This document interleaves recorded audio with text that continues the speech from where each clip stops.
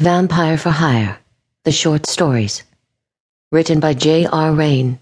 Narrated by Ann Johnston Brown. Vampire Nights. It was late and I was at a Denny's. Other than a creepy old man sitting alone at the counter who occasionally glanced at me, no one seemed to notice that I'd been crying. I ordered a steak, very rare, and was now using a spoon to sip some of the blood that had pooled around the meat. I left the meat itself untouched. A rowdy group of high schoolers sat in the far corner of the restaurant. Late night at Denny's was, as I understood it, part of the partying circuit. Cruise through a handful of parties, then hit a Denny's late at night and make drunken asses of yourselves. Tonight, however, I found their laughing and snorting and general mayhem somewhat comforting. They were buzzing with life and energy, with expectations, hopes, and dreams.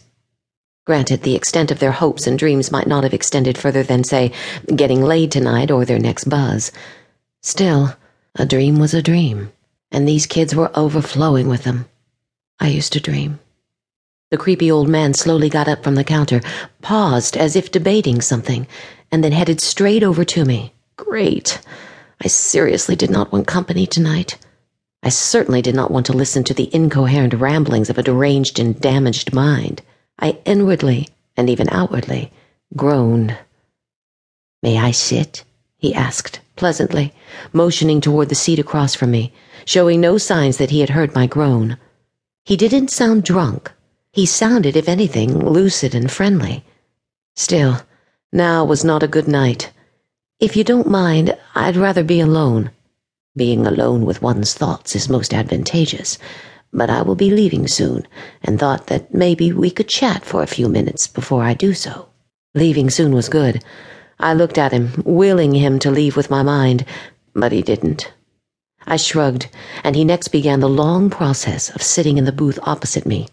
I think one of the kids in the far corner had gotten up to pee and returned again before the old man had finally sat. Yes, that was an exaggeration. No, it wasn't that far off. I think he might have had a trick hip or a bum knee, or both. "My name is Jack," he said, smiling serenely. "Sam," I said, not smiling serenely, or even pleasantly, or at all. There was a hint of body odor to him, not overwhelmingly bad, but evident. His clothes looked old, too, but not particularly ratty. A smudge of dirt was on his cheek, and there was a hint of a food stain over his shirt pocket. Ketchup, maybe. Or blood. He was either homeless or damn close to it.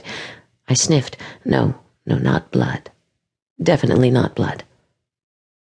"So what are you doing out so late, Jack?" I asked, since he was just sitting there and staring at me. He didn't make me feel comfortable. Very few people could ever make me feel comfortable. If anything, I tended to make them squirm these days. He said, "You could say I'm a creature of the night." My breath caught in my throat, and I'm sure my eyes narrowed a little, but he kept smiling pleasantly at me and didn't seem to intend any double meaning to his words. "And what about you, Sam?" he asked, still smiling. "What are you doing out so late?"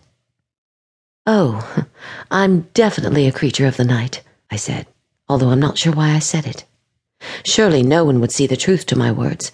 I was just making a little joke, pleasantly playing on the old man's own words. Still, I rarely joked about such things, and why I did now was still a mystery to me.